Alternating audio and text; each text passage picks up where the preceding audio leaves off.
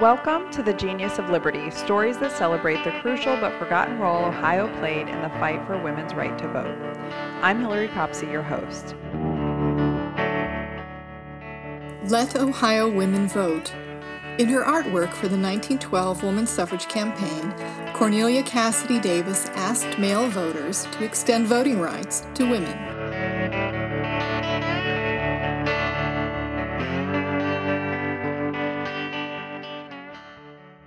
The headline warned in bold lettering at the top of the column, "Harm to women in the race would result from giving suffrage to the weaker sex." The paragraphs that followed announced the founding of the Cincinnati Association opposed to women's suffrage and described in 7 paragraphs the anti-suffragists' concerns.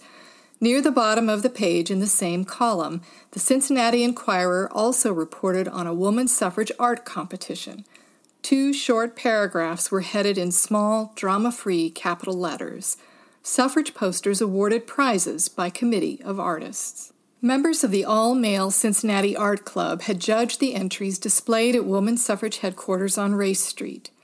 Edward T. Hurley and Stuart Todd of Rookwood Pottery, along with fellow Art Club member Theodore S. Dorman, pronounced Mrs. Cornelia Cassidy Davis's poster beautiful in coloring and clever in treatment.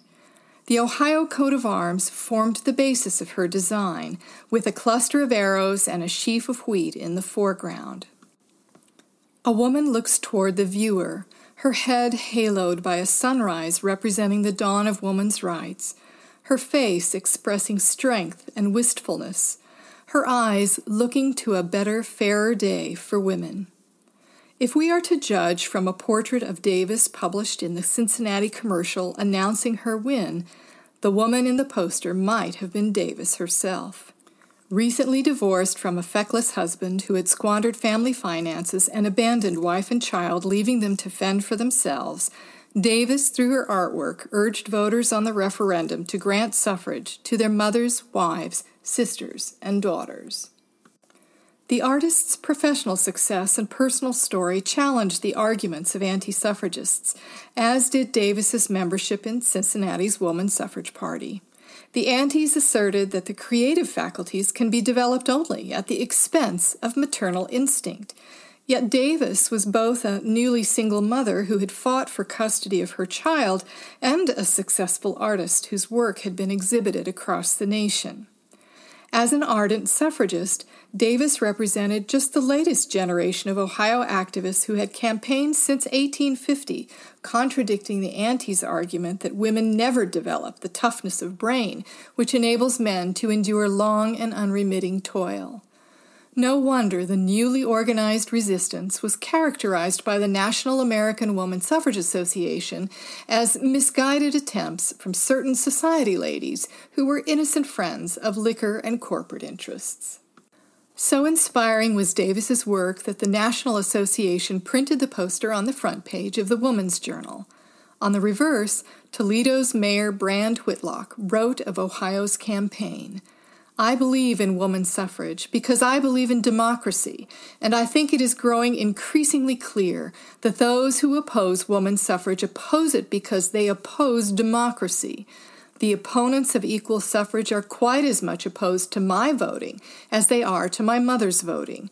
It is not women's voting they fear and distrust, it is voting at all.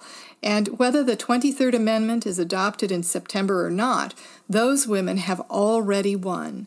Their opponents may not see this point, but the fact is that all those who have been touched by the spirit of these times, when there is a new hope and a new vision in the world, all those who have felt the invigoration of the freer air that is blowing over the people are free now.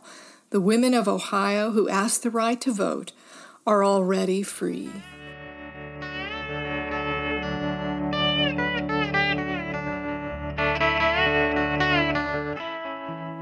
Thank you for listening to The Genius of Liberty. This series is named after The Genius of Liberty, one of the first U.S. periodicals published by a woman. Elizabeth A. Aldrich covered women's rights conventions and advocated equal access to education, equal pay for equal work, and voting rights for women. She also had ties to the Mercantile Library. You can subscribe to this podcast through Apple Podcasts and find all of our episodes on soundcloud.com/thegeniusofliberty. Our theme music is Battle Hymn of the Republic Medley by Marissa Anderson, originally recorded live on WFMU and used with permission. Catherine Dirac writes and voices all the Genius of Liberty stories, and Chris Messick records and produces the series, which comes to you from Cincinnati's Mercantile Library. Since 1835, you belong here.